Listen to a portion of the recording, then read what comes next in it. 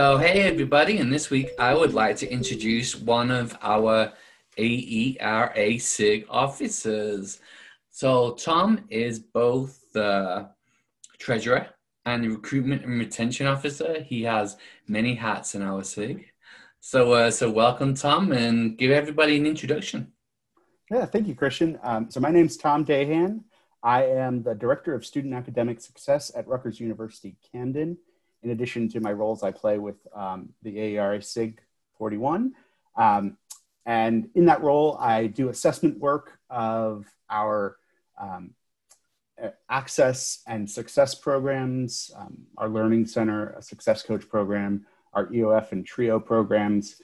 But in addition to that, I also conduct research on service learning and community engagement. I was the 2019 recipient of the IR Slice Dissertation Award for the research I did investigating community effects of service learning. And I took what I think is a pretty novel approach to examining community effects by looking sort of at aggregate levels of sort of community indicators like social mobility and social capital, and then also educational test scores. And so I sort of used the membership in the Campus Compact as a proxy for whether a school was engaged or not, and then sort of used several large data sets that are sort of publicly available and examined whether or not there were relationships between the presence of Campus Compact institutions and these community outcomes. And so I take a large quantitative approach using, these large data sets and use econometric methods to sort of test, hypotheses about whether or not there are relationships between the presence of these schools and community outcomes. So is your dissertation work your first work in service learning or experiential ed? So it is not actually. So I actually got interested in service learning by being a Campus Compact Vista. Back in 2006, I served as a Vista at Drexel University in Philadelphia, and sort of got my feet wet in terms of coordinating service learning activities and community partnerships between faculty members at that university and our community partners in Philadelphia. And then in 2012, I moved over to Rutgers Camden, which is where I am now. Worked in the Office of Civic Engagement there, doing very similar work, supporting faculty members and connecting them with different engagement opportunities in the Camden City community. So that was sort of my background in that work, and I got started in doing research on service learning and community engagement because I was interested to see if any of this work we were doing had an effect on students. So originally, I was interested in sort of the student effects. And I've written a little bit about that, examining sort of different civic outcomes for students from the community engagement work that we've done in Camden. And then as I was sort of going into my dissertation work, I was thinking, wouldn't it be nice to also examine sort of the other side and look and see if the community in any way benefits from this work, and sort of came up with this idea to examine it sort of nationwide using these large data sets. So before we start looking at this, the way that you looked at it, so in 2006, what actually got you into doing service learning? Yeah, so I had studied political science as an undergrad at the University of Florida, and I had never done a service learning class. Right. But I was very interested in sort of this idea of civic participation and civic engagement. And so I had learned about the AmeriCorps program through a career fair at the university, and sort of, became interested and said, this is what I want to do after I graduate from college. And then learned about sort of the Campus Compact Vista program and sort of what they were doing. And to me, I'm sort of oriented towards doing sort of the behind the scenes type work of community engagement, right? And so thinking about how to make good relationships and sort of support faculty members in their teaching and learning and that kind of thing. Although I didn't know that was what I was going to be doing when I first became a Campus Compact Vista, it sort of really got me interested in doing this kind of work and going beyond simply, thinking about civic engagement as just participation in elections and things like this, political participation, Right. but really into a sort of broader concept of what civic engagement can mean, and getting other students involved, other young people involved in civic activities, whether it's service or sort of political activities, became something that I was really, really excited about. That's cool. So I every time we talk, I always forget that you're a Gator, which makes me very sad. It is what it is, I guess. So so you made the move up to Rutgers, over to Rutgers, and so what is service learning like there on campus? So at Rutgers Camden, we actually call it engaged civic learning, and we take a broader sort of perspective about what that can look like. So it can look like traditional service learning, but it has also looked like bringing community partners into the classroom to engage with students and sort of lead discussions about community issues that are going on in Camden City from the community's perspective. It's also, built around a sort of model similar to what they have at the University of Pennsylvania, sort of university-assisted community schools model. So we invest in a few partner schools nearby the campus, and build out partnerships with different organizations in Camden City and sort of in this region, right. Around, bringing resources into those schools. So that, includes some of our students participating in service learning and community engagement type activities in the schools. So is that where your interest in the community came from then, wanting to see, was the work that you were doing in Camden beneficial to them, right? Yeah, absolutely. And so, this perspective of sort of trying to identify what that effect could be, right? I thought, certainly you can look at it at that level, right? Like is the work that we're doing with this school having an impact on, whether it's the students' test scores or is it, on some other measure of sort of community outcome. But as I was sort of going through the program I was going through, it's a program in public affairs and community development. And so a lot of the work that we were reading in terms of that had to do with these sort of larger scale studies of community development and sort of indicators of a developing community. And so I was trying to think from that perspective about how could you apply that lens to a service learning program and its effects on the community. And so that's sort of why I went, much broader than sort of just the Camden community and the outcomes that we observed there. Right. So this is probably going to start to feel like a dissertation defense a little bit, right? So I think one of the huge gaps in service learning, right, is the impact that we have in the community, right? There's not a lot of studies that focus on that, unfortunately. So so what did you find out?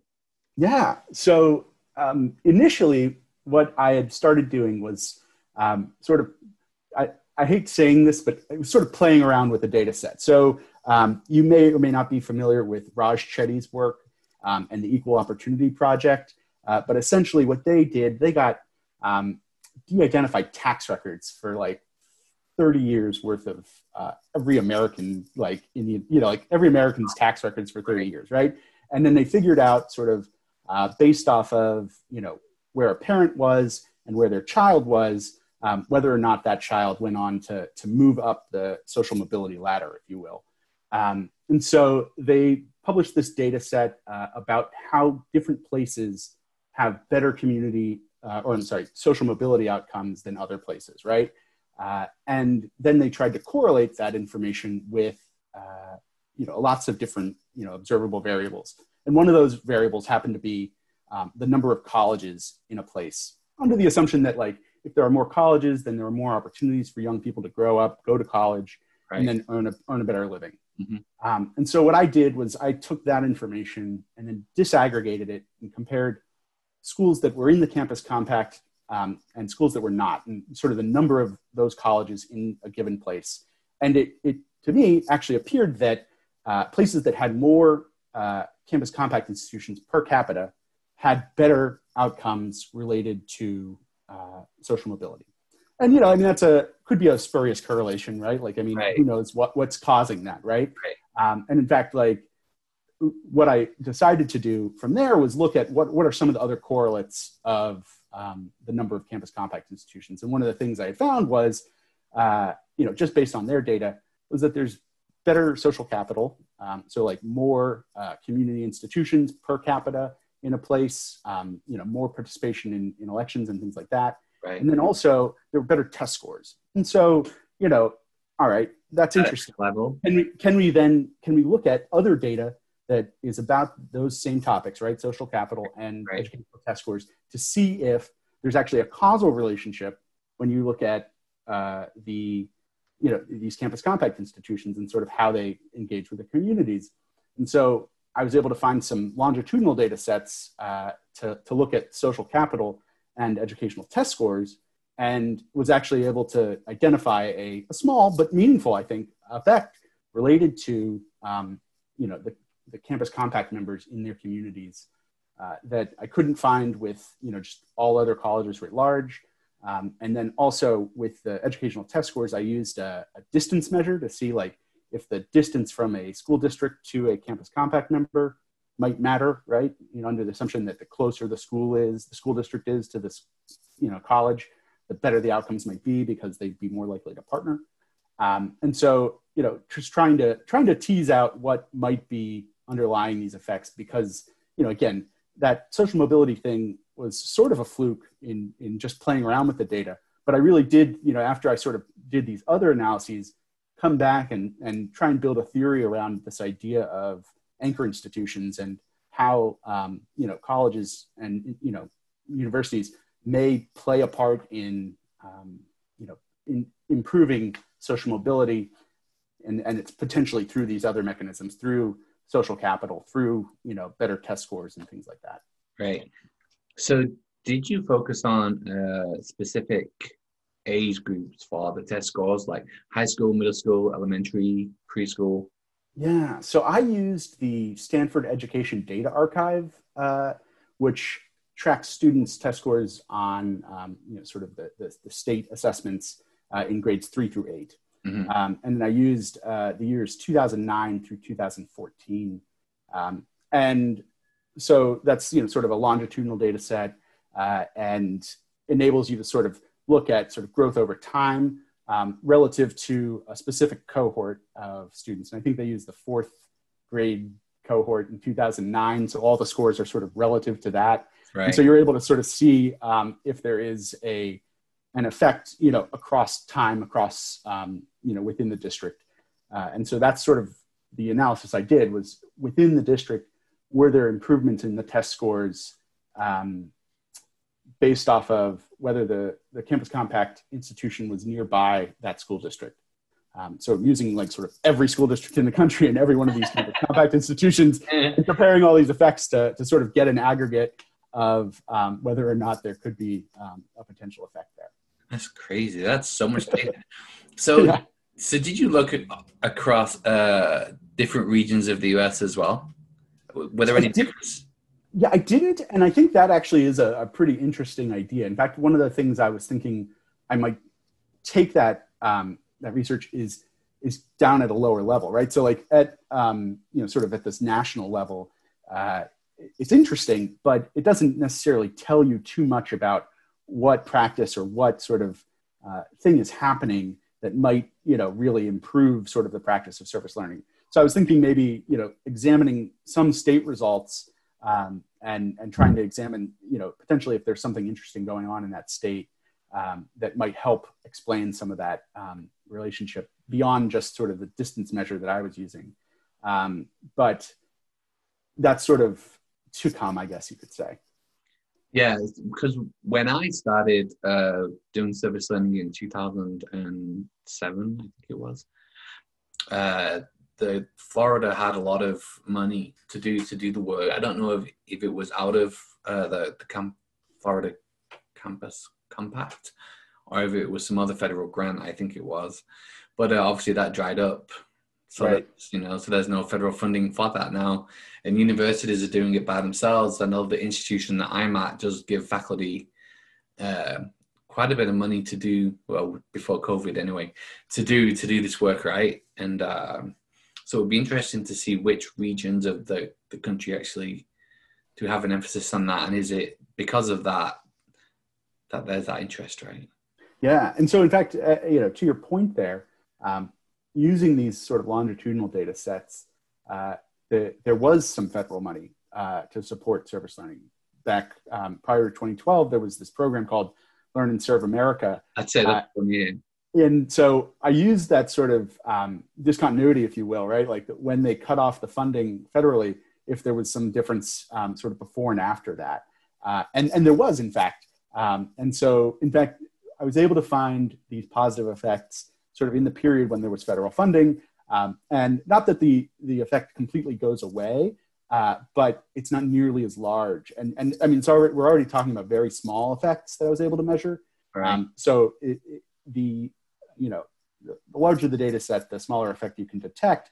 But, once you sort of, look at what's happening after the money went away, it's no longer different from zero. So, finding a statistically significant result in a large data set and then not finding it after the federal money went away, to me suggests that the federal money mattered. So I do think that, from that perspective, it did have some meaningful policy implications to do this kind of research because you did have that sort of policy change. Yeah. Okay, so you mentioned a little bit about what your future will be. So where else do you think you're headed with your research? Yeah, so here at Rutgers Camden, we just started a project to continue to look at the service learning, but then also a broader experiential education sort of perspective. So we're looking at courses that are sort of clinical courses that have an experiential component, some other courses that maybe are using a different pedagogy like project-based learning or something like this that are engaged learning, experiential learning activities, but are not necessarily in the service learning vein. Right. So what we're going to do is ask students to take pre and post tests, but also follow them across time to see if they're taking multiple courses and sort of how their outcomes on different measures of student engagement change over time. And so that's a project that we just launched this fall, which was not ideal because of COVID. Right. But it is something that we're hopeful, sort of as we sort of track these students over time, we will be able to learn a little bit more about the effects on sort of their perceptions of their own engagement, but then also we requested the permission from the students to examine their grades and sort of credit completion percentages and things like this to see if taking more engaged learning activities actually does have effects that are beyond simply improving their sort of engagement themselves, but also is it actually improving their educational experience in tangible ways in terms of grade point averages or credit completion, because we do think that there's probably a good reason to believe that would happen based off of sort of the extant data that's sort of research that sort of national research, but then also just what we've seen at our campus level. So being able to do this sort of longitudinally will help us answer that question. Yeah, well, that's awesome. Yeah. So in terms of actually getting into doing some more of my my larger scale research Right. beyond sort of what's happening on our campus, I am sort of working on one of the papers from the dissertation will come out this December. That's the paper that looks at social capital.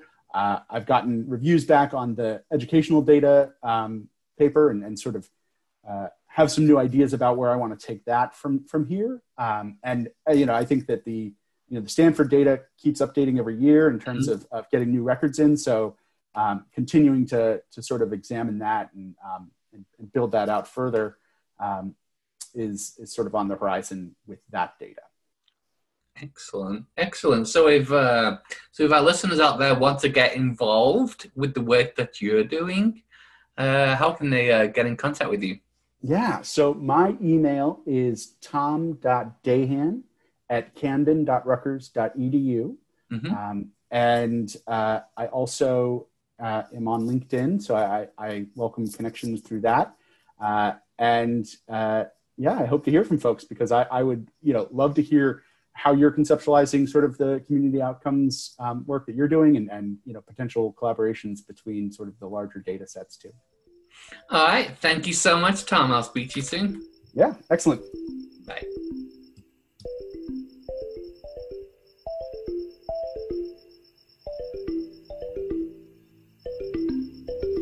Thank you for listening to the AERA Service Learning and Experiential Education SIG podcast, co-hosted by Dr. Christian Winterbottom and Dr. Amanda Hall, and produced by Tamanna Sohal.